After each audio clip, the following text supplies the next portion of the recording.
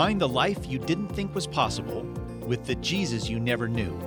Together, let's slow down a little and pay better attention to the most significant person in history. Welcome to the podcast, Paying Ridiculous Attention to Jesus, with your host, Rick Lawrence, brought to you by Lifetree. Visit us at JesusCenteredLife.com. Well, hi, listeners. This is Season 4, Episode 17, brought to you by Lifetree at PayingRidiculousAttentionToJesus.com. My name is Rick again. I'm the author of Spiritual Grit, released last year, and The Jesus-Centered Life, released a couple years ago, and the Jesus-Centered Bible, released, I think, 4 or 5 years ago now. And today is our third episode in a new series we're calling Fully Human. So the premise here, if you haven't been listening to this particular series, is that we know theologically that Jesus is fully God and fully human, but essentially what we do when we think about that theological phrase is we overweight the fully God part of that. We see Jesus as more as God than human, but of course Jesus came to redeem our humanness and to model what it means to be fully human. So we're going to use a filter that he gave us for the way that he wants us to love in our relationship with him. The way he wants us to love is with all our heart, soul, mind, and strength. So we're going to kind of use that as a filter through those 4 different lenses. We're going to explore what fully human looks like in his life and how that impacts and affects our life. So today we're going to peer through the lens of the heart to explore our love relationship with him and to explore his fully humanness through this lens of the heart. So this is the idea of what it means to be fully human is actually what's the spark sort of that lit a fire under me to write this book, Spiritual Grit, which, by the way, is the hardest book I've ever written in my life. I wrote a book about grit, and it took the most grit I've ever needed as a writer to write it. So, but the spark that was lit under me was Angela Duckworth's research that eventually found its way into her book called Grit, the Power and Passion of Perseverance. And that research was simply exposing or spotlighting how important it is in life to have grit, to have perseverance. And it actually supersedes your IQ, your looks, all of these other things in life. Grit is more important. And so Angela Duckworth did quite a bit of research into this whole engine of grit in human beings, but there's a couple of things that she didn't really explore. One was it's important to have a passion for something higher than yourself if you're going to have grit. She didn't really explore, well, what does that look like? How do you develop a passion for something higher than yourself? And the other thing she didn't really explore is, well, how do you live this out? How do you help others grow in their grit? And the reason why she didn't explore that really is if you're going to help people grow in their grit, you're going to have to make their life harder somehow. And that's a weird place to be. So what I found in the book that was lacking for me is that it explored grit from a human perspective, but not a fully human perspective.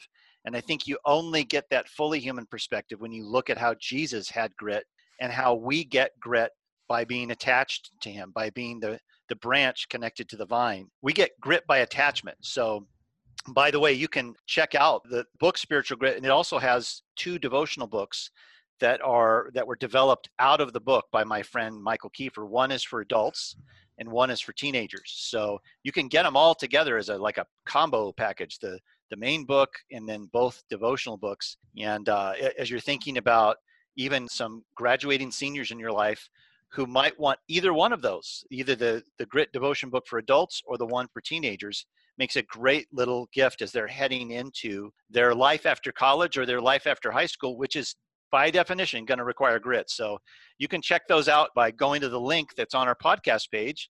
This, by the way, again, is Season 4, Episode 17. So you're going to go to PayingRidiculousAttentionToJesus.com and find those links. So today, it's a good day. We have the Beckinator in the house joining me in this exploration of the things that Jesus loved the most when he walked among us.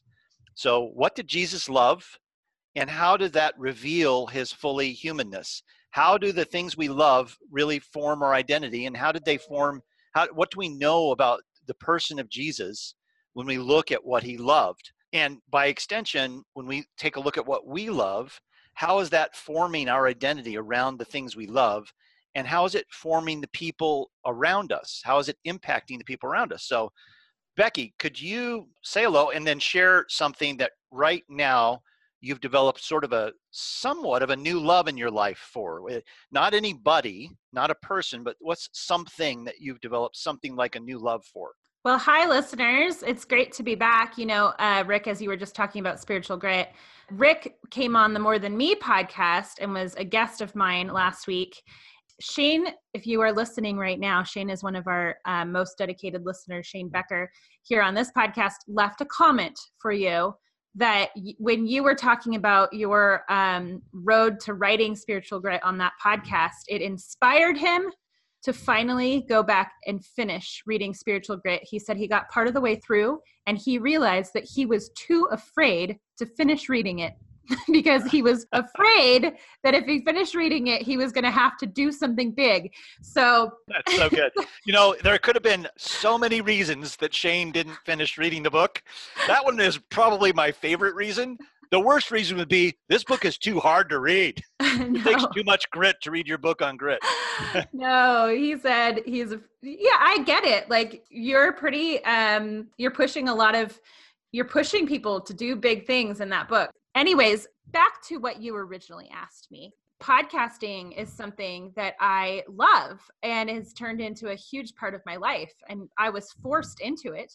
I was definitely not like just go into the podcast game all on my own. It was something that I did for my job and that other people kind of prodded me into. And now it's part of my everyday life. I have recorded a podcast every day this week. Every single day I've recorded a podcast, and I have another podcast recording tomorrow. And I taught a class today to women all over the country about why they would want to start a podcast for their business. And so podcasting is something I love. And tell me what's interesting here. This is what we're going to explore today is in what way is your life different pre and post podcast love? Meaning how has your developed love for podcasting actually impacted your life? So this is a good example of that. On the training I was doing, one of the questions I got was, what if I'm really afraid to hear what my voice sounds like? Yeah. My answer to that was, well, I didn't listen to a single episode that I recorded for 3 months after I started podcasting. You are actually not required to listen to your own podcast. If that's your biggest fear, well, then just don't listen to it. You'll be fine. I have to say here, Becky, what if you do listen to yourself on a podcast? My guess is you're going to go, oh, I sound pretty good on that podcast, better than I thought I would. So you get a little benefit when you do that. But the point of it was that I used to be really afraid to get up and speak in front of people. I'm not afraid of doing that anymore. I'm not afraid of, I can jump on any training. I can jump on any video call. I know plenty of people who say, how are you on video all day? Doesn't that make you feel self-conscious? And it doesn't anymore. I don't have any problems within it, but it's all because I just started doing this. And the more I did it, the more I was comfortable and confident and courageous about it. That, what you just said, is like a huge impact, by the way. Like that love for this one thing has spread like tree branches out and is producing fruit in so many areas of your life. So the things that we love make a huge difference in our life. I was just thinking about, I asked myself the same question, what's something recent that I've grown to love? And I was in my desk one day, and a friend of mine, Jeff White, who I work with, had just been through a devotional that I led during a breakfast meeting. And he said, Rick, you should really watch The Good Place. I think you would really love it. They're raising issues in that show that would intrigue you. And I said, inside, I said, yeah. Everybody's into their show. And usually I don't care very much about, the shows that people are into. But he was pretty insistent about it. And then somebody poked their head into my cubicle and said, are you talking about The Good Place? Oh, I love that show. And so I thought, okay, I'll give it a try. So my wife and I, you can watch the show on Netflix. You can watch like the whole first 2 seasons. So we watched the first show, and it had me, because here's a show on sort of mainstream television that is trying to get at, in a very inventive, surprising way, theological questions about God, goodness, what it means to go to heaven, quote unquote, what redemption means, all these things that you think, how can a show, a popular comedy, be dealing with these issues? in such an inventive way. So we got hooked. We watched the first 2 seasons like voraciously, and then got to the end of them, and then started piecemeal watching season 3 episodes. And it's not it's not from episode to episode incredible show, but overall, I just love this show because it has engaged part of me. It's engaged my head, but in a funny way. It's a show that's funny that engages your head. So, and the question then is, well, how has it changed me? It has led to so many conversations, and so many of our small group times have had embedded in them little clips from The Good Place now, because it's such a great conversation starter. It has expanded the boundaries of how I think about what it means to be moral, quote unquote, and what value does that have. It's expanded the boundaries of when you think of people that are quote unquote bad people, what does redemption look like in their lives? So many ways it has expanded the boundaries of my life, and it has made me laugh a lot. It's the one show that has made me laugh more than any other. So all of these things are outcomes, are fruits of the things we love. So the big question here is, how do the things we love shape and impact our identity? How do they influence our presence that we bring into the world? How are these things that we love shaping and impacting the people who are close to us? So I thought, Becky, we could tell a couple of stories. And since I've been talking for a while here, I want you to go first here. Could you tell a story about how something you love has impacted the people close to you, or conversely, something you've learned to love in someone close to you, the thing that they love, you have learned to love also, and how that's impacted you? So you could go either way with this, 2 forks in the road, how something you love has impacted others, or how the something that someone you're close to loves has impacted you. Well, the perfect example for me. So I have a boyfriend. This is probably the first time I've actually said that on this podcast. We've been dating for nearly a year now. By the way, don't you think when you're past 30, we should create a better name than boyfriend? Totally. Hey, maybe the pigs on the pigs page can give some suggestions for what to call a guy that you're dating when you're past 30 and not your boyfriend. And if you're a girl, if you're a guy, you can't call her your girlfriend. So let's come up with a different word. We need a new name for dating in the 30s completely. But he is a hockey guy. I mean, I'm not talking just like, oh, I like hockey. He is the vice chair of the board of directors for the Youth Hockey League. He refs for professional hockey. He plays in a rec league. His daughter plays hockey. We are in the middle. If you guys know the hockey world, we're in the middle of the hockey playoffs. There is a hockey game every single day of the week. Every day there is a hockey game until I think the middle of June. Like, I was adding it up, how many teams still have to play each other. And I'm like, I think this goes the whole summer. This is a very big world. So he also organizes huge youth hockey tournaments that people come from all over the Pacific Northwest to attend. So I didn't know anything about hockey. I'm still trying to figure out a lot of the rules. And I've been to my first professional hockey game. We've just made plans in January to go to this giant 4-day hockey event.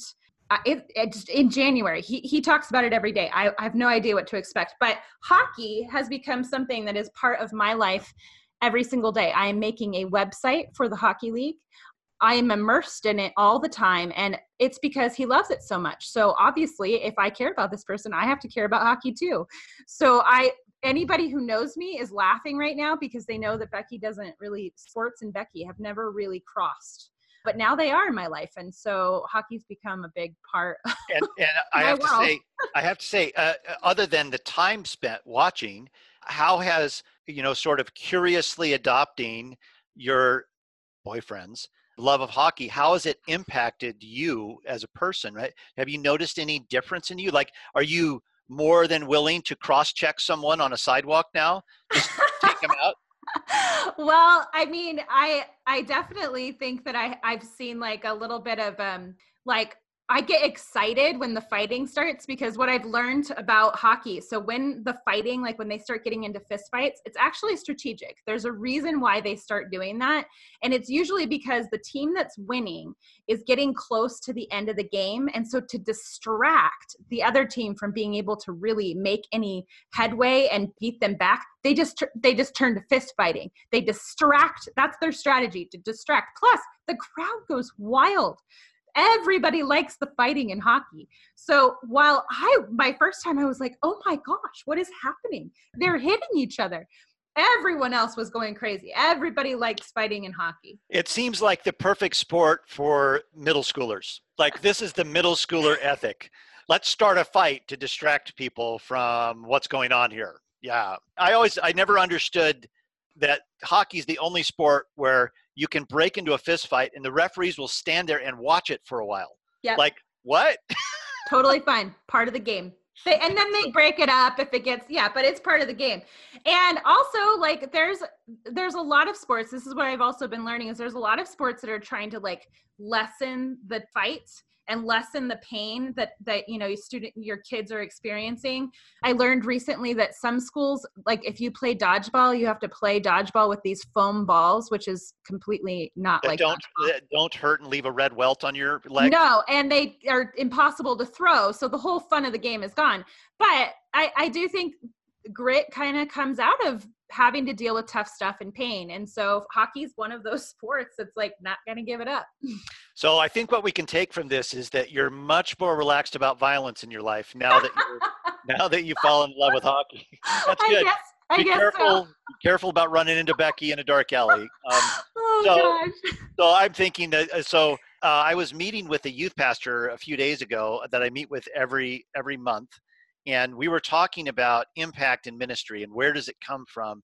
And he's really wrestling with questions about, as we've been meeting over the months and he's been reading stuff that I write, he's really wrestling with some fundamental issues about ministry. And he's trying to experiment his way forward out of the conventional approach that he's taken before into something that he feels a kindred calling to more. And so we're talking about where does impact come in ministry? And I said to him, the dirty little secret of ministry, maybe it's not a dirty little secret, the beautiful little secret of ministry is that it's your presence that you bring into relationship that really makes the difference. Mm-hmm. And people hear that and say, yeah, it's your presence, it's in a relationship. But actually, there is nothing that is more transformative than your presence and how that presence impacts the people around you, not the quality of your quote unquote teaching, not the events you plan, not your creative games. It's who you are as a person. So I was saying to my friend Radu, if that's true, then we are incumbent to pay much greater attention to our developing relationship with Jesus and how that's impacting our presence. If your relationship with Jesus is developing toward intimacy, that has exponential impact in the way that you're conducting your ministry and the way that you're influencing people around you. And I said, so that then also says that the things that you love the most in your life are what are going to spill out towards the people around you. And so I told him, here's a kind of a silly example, but my daughter Lucy, who was on the podcast about a month ago, when she was a freshman in college, she called me and said, hey, Dad, all of my friends, my huge circle of friends here, we all make these road trip playlists. We build these playlists that are, an hour or two long, and then we share them. And we were on a road trip, and everyone universally loved my playlist the most. And I said, wow, that's great, Lucy. What was on your playlist? And she started rattling off all of these jazz songs and R&B songs. And she said, she was basically saying, most of my friends have never heard any of these songs. So they were being exposed to something they never heard, and they absolutely love this music. And she's going on and on about how she built her playlist. In the back of my mind, I'm thinking, yeah, you grew up in a strange house, Lucy. You heard jazz and R&B from the time you were a little kid, and you've known songs and loved songs that none of your friends have ever even heard of before, because the love that I have for jazz and sort of old school R&B has spilled out into you. And now it's become your love. And it's become your love so much that you don't even recognize that it was someone else's love before yours. Have you ever had that experience where you've grown to really love something and you forget somebody else planted that love in you in the first place? It just kind of spills out of you. And about, I think it was about a month ago, I did my church asked me to do a kind of a parent gathering because we've had a spate of suicides in our area. And the youth pastor at our church had heard me talk about a different perspective and approach I have to dealing with the issue of suicide and depression. And so the church asked me if I would lead a parent meeting, a parent gathering for concerned parents who are worried about their kids and what's going to happen if they sink into depression and anxiety. And that night I told parents, I approach this very differently than you've probably heard before. I think this issue is about identity, and how, like we had in a podcast about 6 weeks ago, how destructive narratives can attach themselves to your story, and they can grow up like a weed and kind of choke out your life. So we were approaching everything from this place of identity. But in the midst of that, I asked parents to write on the note paper that I'd given them one thing that they love, and it can't be a family member. So I just asked them, think about something you really love that's not a family member. What do you love the most? What do you love the most that's not a family member? So I had them write it down, and then I said, now pause and take a look at what you've written. Stare at it. And then I said, whatever's on that page right now is forming your identity and is forming the identity of your kids. Because in life, what has the power to form us and those around us is not what we believe, not what we talk about, not even what we teach. It's what we love that really has a transformative impact on people. So if that's the case, and I believe it is, what we love is more important than anything else in forming our identity and the identities of those around us, then we're almost we have to be accountable to what we love, because that's what I was trying to say to parents. If what you really love is the American dream, the things that it represents, then for sure your kids are forming identity around the American dream. Even though you go to church and believe in Jesus and all these other things, if that's your highest love, that's what they're forming identity around. By the way, this whole parent thing that I did with them, I'm going to do a condensed version of this in our youth ministry local training this fall. So we'll be in about 40 cities around the country this fall. We'll put a link to our page if you're a youth pastor who wants to come to this half day of training. One of the segments will be this training on how to help kids who are depressed, anxious, or suicidal, because it's an epidemic in our country. So we'll put a link to that on our page. But so Becky, here's a question for you. Why would it be true, so just go with my premise here, why would it be true that what we believe is less important than what we love to our own identity and to those around us? Why do you think that would be true?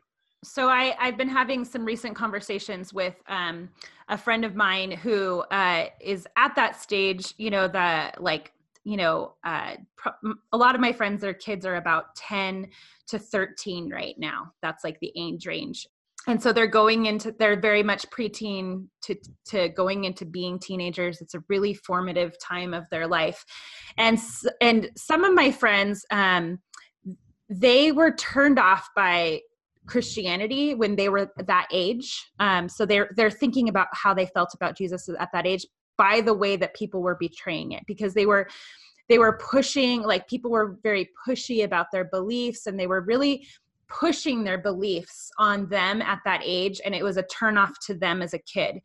And so now they're in a position where they're like, I want my kid to love Jesus, but I'm afraid of turning my kid off by pushing my beliefs on them. And so they've been talking to me about like, how do we walk this balance? And my thing is like, if you're totally in love with Jesus and he's an active part of your life, you don't have to worry about what they're going to believe, because they're going to see how much you love Jesus and they're going to love it as a result. Like, I think that sometimes we get too controlled about this. And I know that as a kid, I felt the same way. It was like my parents were living a totally different way, but then they were forcing these beliefs on me. And it was like, what are you talking about? I see the way you're living your life. You aren't living like you believe that Jesus is real. So I'm not going to think he's real, even if you tell me to. So it's so good. And I love that phrase you just used, pushing your beliefs. That is such a common sort of default setting that we have kind of rounding around its way around in our head. Oh, I don't want to push my beliefs. If it gets to a place where you feel like you have to push your beliefs, then you've lost your way. Mm-hmm. It's beliefs spill out of us in the form of our actions and our presence. Mm-hmm. That's what a real belief is. A belief, we have a wrong idea about what a belief is, that it's something rational that we argue for or against. That's not what a belief is in the mind of Jesus. Jesus over and over again said things like, to the crowds gathered around him while he was debating the Pharisees, he would say to them over and over again, okay, what they're saying is true, but don't follow their lives because they don't really believe what they're saying. And he would say over and over again, similar to the last episode of the podcast where we talked about Jesus was constantly prodding people to live or to practice their beliefs rather than talk about them or argue about them. To him, arguing about the idea of a belief was of almost zero value. It was really, what are you living? That's why he told the parable of the Good Samaritan, for instance, when the guy asked him, what must I do to inherit eternal life? And then Jesus says, how do you read that? And the guy answers correctly. But then the guy goes one step further and says, well, but who's my neighbor that I'm supposed to love? And then Jesus tells this story that basically says, if you're not living out care for those who are hurting, in need, or poor, then you don't have a belief about that. So our beliefs come spilling out of us. If we ever think that we have to push our beliefs, either with our kids or our friends or somebody, you've somehow lost your way.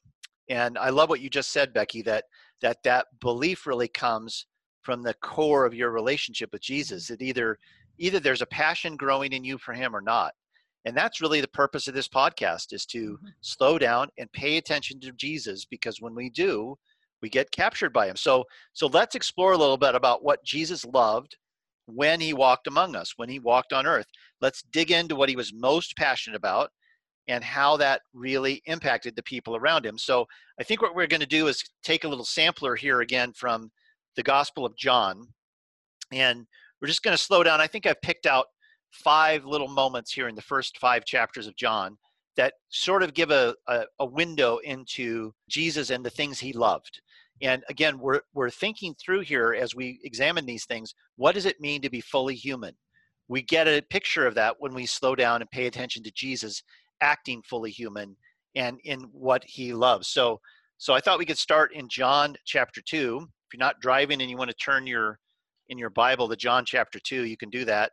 So on the podcast, we often overlap and focus on stories over and over again because we just look at them from a different angle. And that's what we're going to do today. Some of these stories you've heard before on the podcast, but we're going to look at them from a completely different angle. So the first one is the wedding at Cana. And I love this story because I'm not going to read the whole thing. I'll just summarize it here. Jesus and his disciples and his family are invited to this wedding in Cana. And somewhere along the way, they run out of wine, which is a huge embarrassment for the wedding couple. And the master of ceremonies is frustrated because this is a huge embarrassment for him as well. And so Mary, Jesus' mother, approaches him and says, hey, Jesus, they don't have any more wine. She doesn't even ask him anything. You can hear in her approach, Jesus, I have a sense of what you can do already, and they don't have any wine. And Jesus' response is so intimate. Dear woman, that's not our problem. My time has not yet come. So he's saying, what does this have to do with me? He's not going to rescue the wedding. But she turns and tells the servants, do whatever he tells you to do. Some pretty good mom leverage there.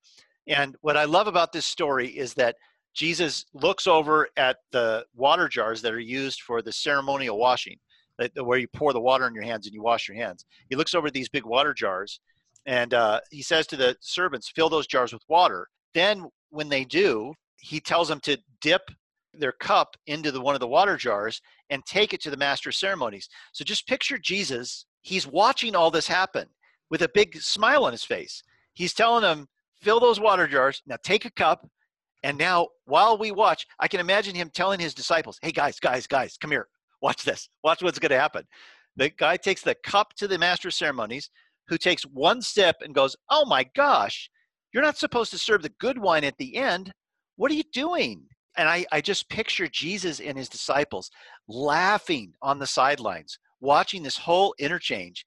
They were pranking this wedding. And this was Jesus's first miracle. So it says here that this miraculous sign at Cana in Galilee was the first time Jesus revealed his glory.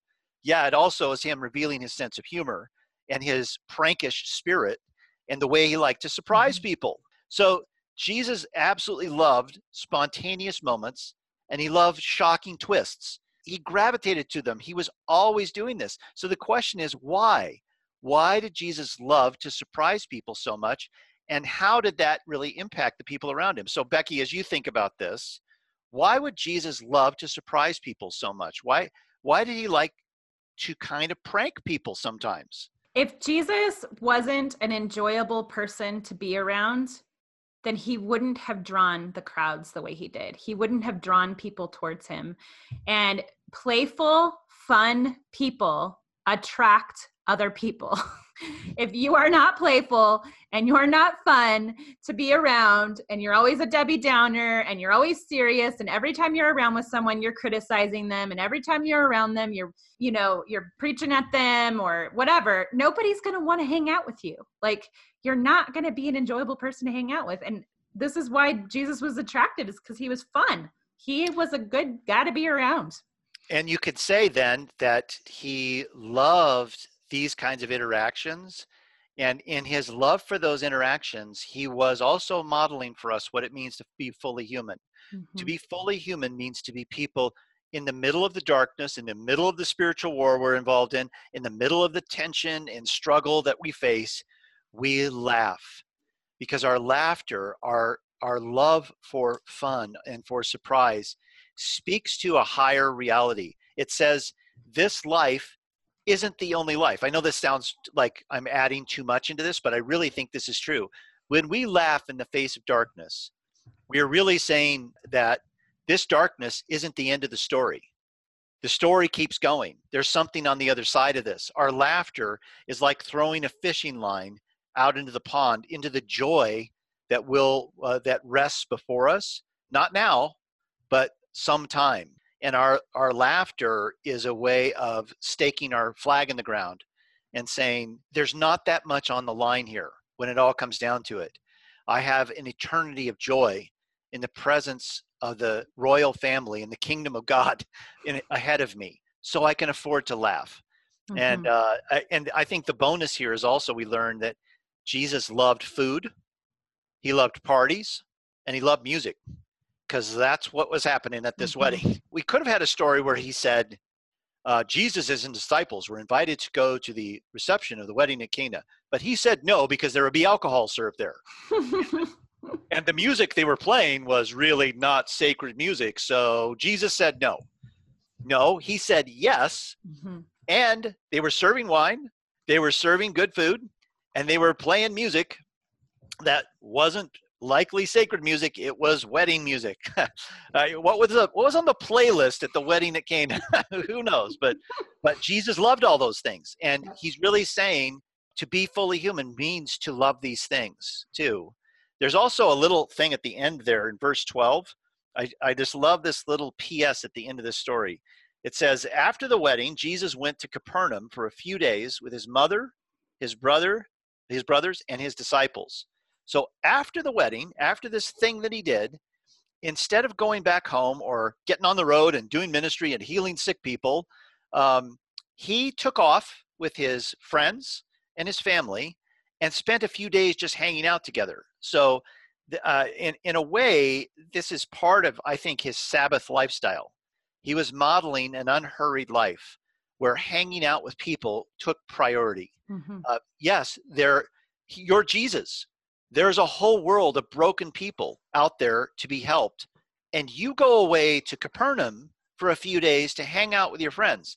People in ministry need to hear this, that Jesus was not hurried or pressured by the mission in front of him. He was not worried that, I need to be on 24/7 because there's so much need in the world. He modeled for us something he really loved, which was slowing down and spending some slow time with his friends. I love this quote from Evelyn Underhill that somebody in our art department here at Group put this big, huge quote up on a wall. So I looked it up today. It's from Evelyn Underhill. And here's what she said: on every level of life, from housework to the heights of prayer, in all judgment and efforts to get things done, hurry and impatience are sure marks of the amateur.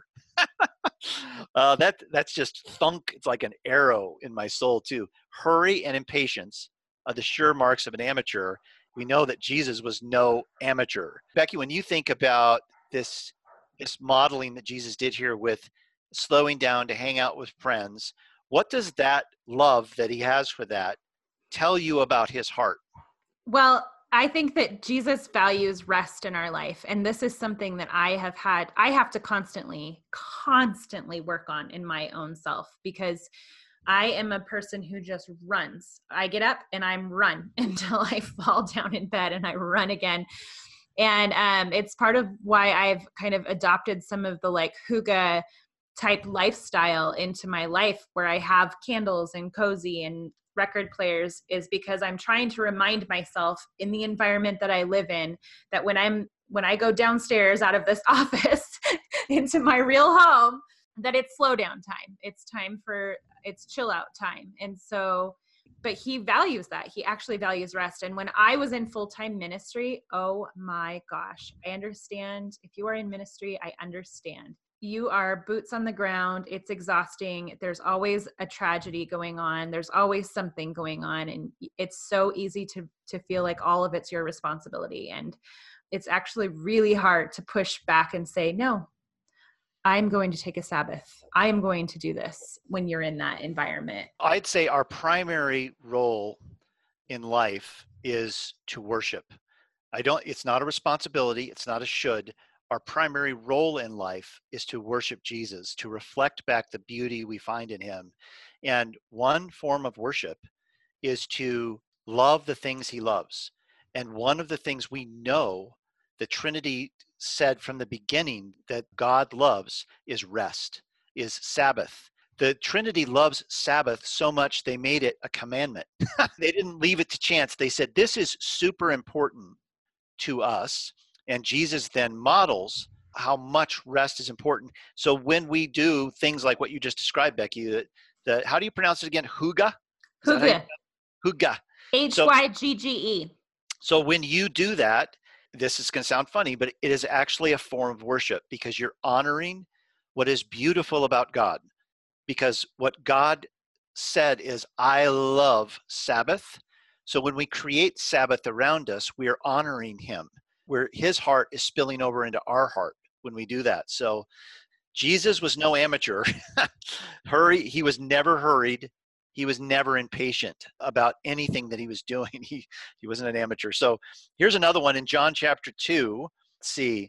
John chapter 2, 13 through 22. Oh, this is where Jesus clears the temple. This is one of his most well-known stories, where he comes into the temple during Passover and he sees all of the money changers and the people selling sheep and goats and cattle there and exchanging foreign money and stuff. And he makes a little whip out of some ropes and he chases them all out of the temple. And he says, get these things out of here. Stop turning my Father's house into a marketplace. And then in verse 17, it says, then his disciples remembered this prophecy from scriptures. Passion for God's house will consume me. So this couldn't be more overt about, well, what does Jesus love? Well, it says right here, he really, really loves his Father's house. So here's the question. If the temple is the house of God, so the temple held the Ark of the Covenant, which was the receptacle that God in his humility said, I will reside, my presence will reside within this box I've told you to build. And that box then will reside in the temple. So the temple represents the tactile, material place where God's presence is available through the Old Testament. Now with Jesus on the scene, he then follows up this sort of clearing of the temple by when the Jewish leaders basically say, hey, who gave you the authority to do this? Jesus says, well, destroy this temple and I'll raise it up in 3 days. He's really talking about his own temple. His body now is the receptacle for God.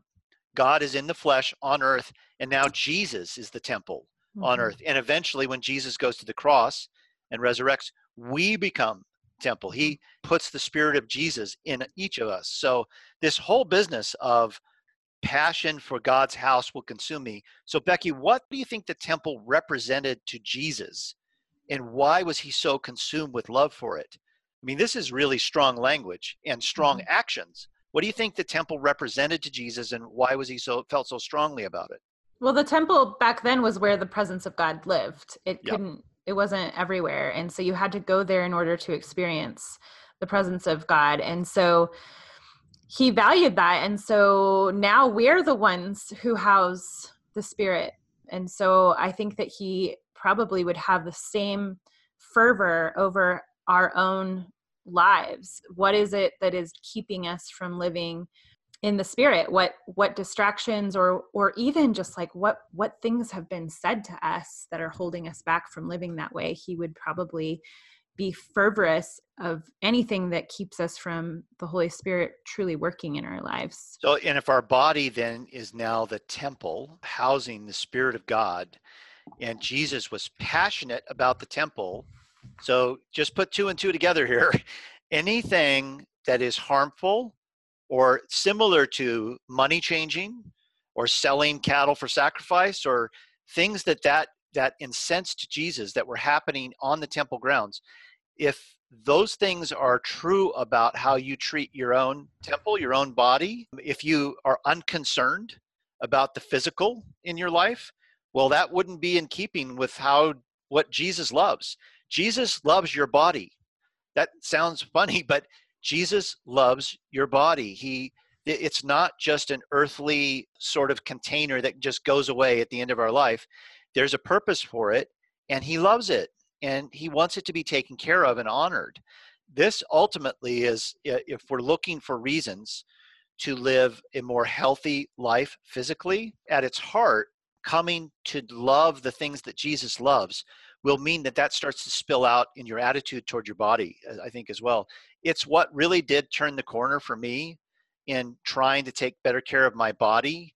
I made lots of excuses about what I ate and how active I was for years and years, like everyone else. For whatever reason, there was a tipping point in my life. I think it did coincide with the path that I was on to a deepening relationship with Jesus. I began to care more about what I put in my mouth and how I kept fit. I just started caring more the closer I got to him. And I think it's because when you get close to someone, you start to love the things they love. And Jesus loves the temple of God, which is now us. So yeah, I came up with a little example of what this might feel like for us. So let's say you have someone you love who suddenly finds widespread celebrity, like they've done something or written something or sung something or accomplished something that makes them a household name. They're now a huge celebrity. And of course, people come out of the woodwork with schemes and plans and stuff to capitalize on your friend's fame. And you're standing there watching this happening, that this friend whose heart you love is now being affected and leveraged and pushed toward things that make you uncomfortable. And in fact, they're dishonoring to your friend's heart. So you can't just stand there and watch while these other people try to leverage the pure heart of your friend just for their own gain. So you step in and say, let's wipe all these people out. All these people that are kind of gathered up around you as your entourage, let's wipe those people off because all they want is a piece of you.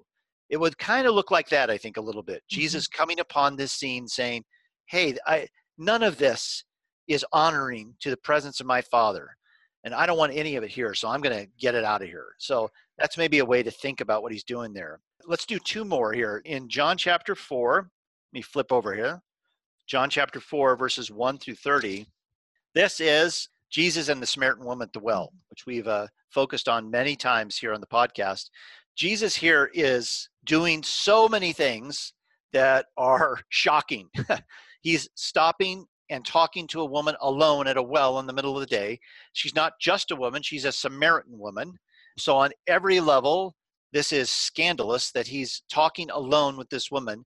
And he's not just talking to her, he's not talking down to her, he's not bullying her, he's not treating her like she's lower than him. He treats her as an equal in this conversation. That's shocking. So many things he's doing here are just kind of unbelievable if we had any sense of what the norms were the time Jesus was doing this. So he has this long conversation with this woman that ends up upending her life. And when his disciples come back and see what he's been doing, they're like, Jesus, what are you doing? We can't believe you're doing this. And inside, those disciples are thinking, Jesus, she's a woman and she's a Samaritan. So in every way, she is the other. So here's what I think we can draw out from what Jesus loved. Jesus loved people who were typically shunned and demeaned. So he paid attention to women. He valued their stories. And that was in shocking contrast to the norms around him of his day. He was unconcerned about what the culture thought of who was in and who was out. That made really no difference to him. So the question is, why would Jesus buck the norms of his culture to outwardly and obviously express his love for these untouchables, for women, for Samaritans, for lepers, for crippled people by the pool of Bethesda, you name it, for tax collectors? Why would Jesus buck all the norms of his culture and outwardly obviously express his love for these kind of people?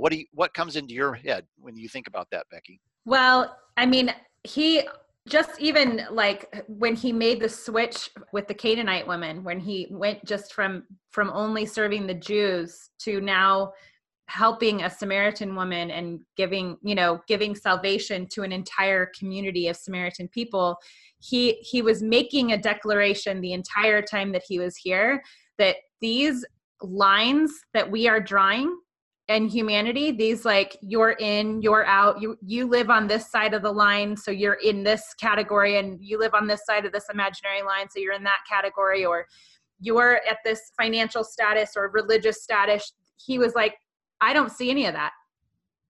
I see my people. I see every one of you, and I love you exactly the same.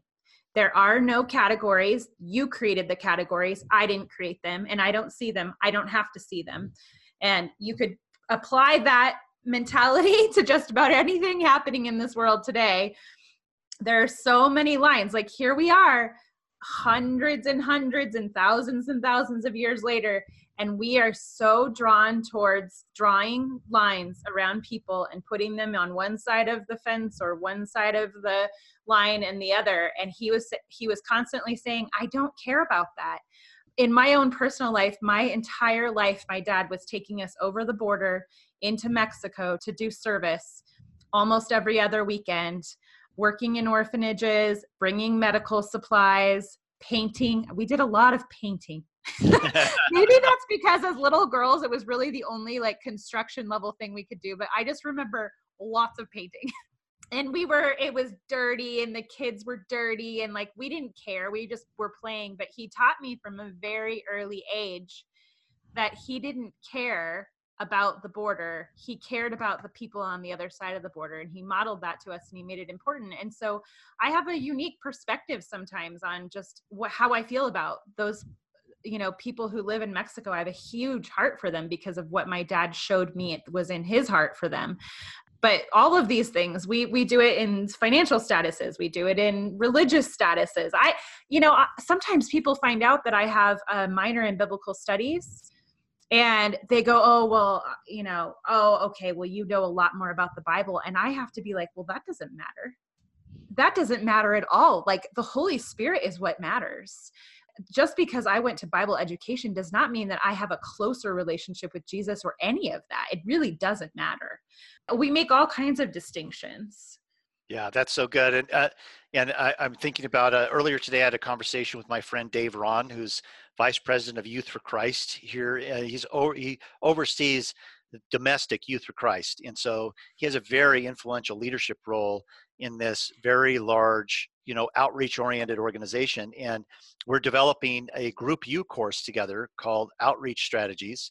We'll put a link to our Group U page, by the way, if you're interested in exploring online learning in depth.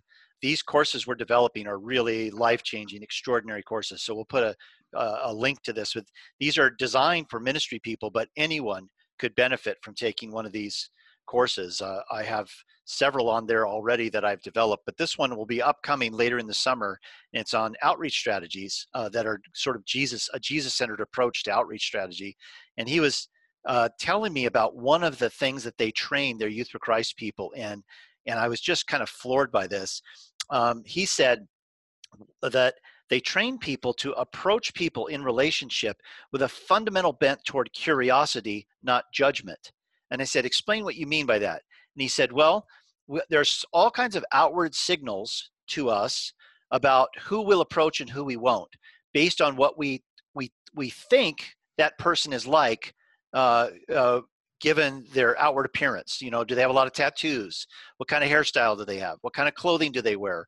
And he said the Jesus-centered way of developing relationships with people so that your relationship with Jesus spills out into that relationship is to be fundamentally curious about the person. So, and I think that is so emblematic of how Jesus approached people. He was fundamentally curious because he loves people. He's curious about people and what drives them, what motivates them. What's your story? That's his whole story of the woman at the well. He wanted to know her story. He wanted to get her story out in the open. So he fundamentally approached her with curiosity. And I think this is such an incredible skill for us to learn so that it becomes like breathing to us, that we approach the people in our life with a fundamental curiosity. Let's do one last one real quick here. And from John 5, 1 through 15, this is where Jesus heals a lame man. We could have chosen any story where he's healing anybody because he was doing this on like almost every page of every gospel. He's encountering someone who's lame or sick or demon possessed, and he's bringing them into freedom. And so he literally gravitates toward places and gatherings and homes where there are people who are struggling with physical, mental, and emotional prisons. He loves going to these places. And in his mind, if we kind of slow down, pay attention here, setting captives free, it wasn't a compartmentalized sort of spiritual meaning, like I'm setting you free for eternal life. He was also setting them free physically, mentally, and emotionally. And he loved doing that. It was important to him to do it. So I've told on the podcast before, my wife Bev is involved in reaching out to some Syrian refugee families because as she's gotten closer to Jesus, her heart for the poor and the refugee has grown just naturally. It's been a natural byproduct. So she's come alongside these Syrian refugee families in Denver who arrive here and have so many strikes against them, trying to scratch out a life for themselves when they don't yet speak English and they don't have the skills they need in this culture. So she's come alongside them. And in the process, I gave her a book for Christmas called Mountains Beyond Mountains, written by the Pulitzer Prize winning journalist Tracy Kidder. And she finally started reading it about a month ago, and then she couldn't put it down. And then she begged me to read it so we could talk about it. And so now I finished reading it as well. And it's the story of a doctor named Dr. Paul Farmer, who has changed the way the world treats infectious disease among the poor around the world. He spent most of his life in Haiti, changing the game for how poor people get medical treatment, and he's had unbelievable success in eradicating tuberculosis and AIDS in places around the world because of his unconventional approach. So this whole book is the story of Tracy Kidder just following Paul Farmer around and telling the story of Paul Farmer. It's just an absolutely riveting, incredible story. But one of the things, Paul Farmer, Tracy Kidder doesn't make a big deal about this in the book, but it's clear that Paul Farmer comes from a Jesus following background. And he has a kind of a love for one aspect of Catholic theology that's called liberation theology. It really resonated with him. And one thing that's at the core of liberation theology is what's called the preferential option for the poor, which is just another way of saying Jesus seemed to prefer the poor, to hang out with them, to change their lives physically and spiritually. Jesus preferred being with the poor, so let's prefer being with the poor. So that's what the preferential option for the poor means. But this story of Paul Farmer, who, as he's coming out of his own relationship with Jesus, develops this deep, deep love and passion and commitment and determination on behalf of the poor, ends up changing the game for the poor around the world because of this love that he has. And I love something he says in the book. He likes to use little catchphrases and stuff that Tracy Kidder catches in his notes. And one of them is, Farmer always talks about the H of the G, the H of the G. And the H of the G means a hermeneutic of generosity. And a hermeneutic is the way that we interpret the message of Scripture. So what he's saying is, I practice an H of the G, which means my interpretation of Scripture is that I am always generous. That to model the life I see in Jesus is I'm always generous. And so therefore, when I'm with the poor, I am generous, and I'm generous again. And what's the most generous thing I can do right now? So he lived by the H of the G in his life. And I thought, I love that. That is so reflective of the heart of Jesus, that he lived with the H of the G, that he saw the message of Scripture, the message of the Trinity as being generous. So here's a question. How did this affection in Jesus for the afflicted and the poor in his culture, how did this impact the culture around him? And since then, do you think, Becky? I mean, the fact that Jesus modeled this kind of love for the poor, how do you think that's spilled out even into our world today? What are some things you think about? I mean, social justice, I think, has become a big part of what we participate in with Christianity. And when we say, well, if Jesus was for everyone, then he doesn't really care about our borders. If he doesn't really see them, like it's invisible. He doesn't care where people live. He doesn't care if they have nothing or if they have everything. He cares about all of them. And so when we see people suffering, we are naturally more drawn to help them out of suffering. It's just part of the heart of Jesus. And so if you're following Jesus, it just ends up being a part of your heart too.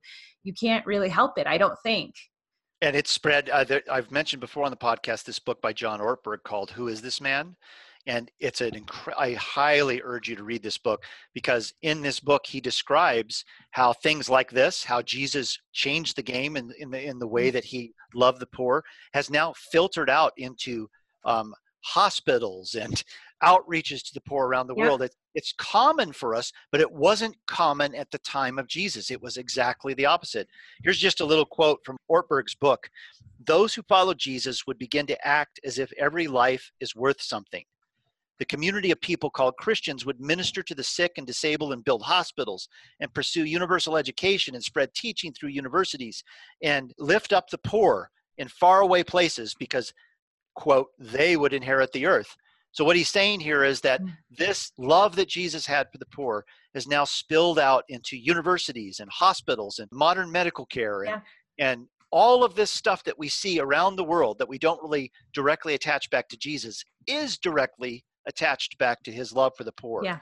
So it's spread throughout the world. So to wrap up, so as we get closer and more intimate with Jesus, we've said several times now, we begin to love the things he loves. Mm-hmm. That's the true sign of any intimacy in any relationship. As you get closer to a person, you begin to love the things they love. It's like the reason why some old people wear the same kind of clothing. They start to love even down to that level. So I'm saying, I think instead of asking WWJD, what would Jesus do? We could instead ask WDJL, what did Jesus love? That's a better question. Mm-hmm. What did Jesus love? What does Jesus love right now? And when we learn to appreciate and to love the things that he loves, we're transformed more and more by his heart, and we begin to act out in practical ways the things that he loves. So WDJL, what does Jesus love, is a much better question than WWJD, I think. But please don't make bracelets and T-shirts and that's right. Coffee mugs. We are not looking for another.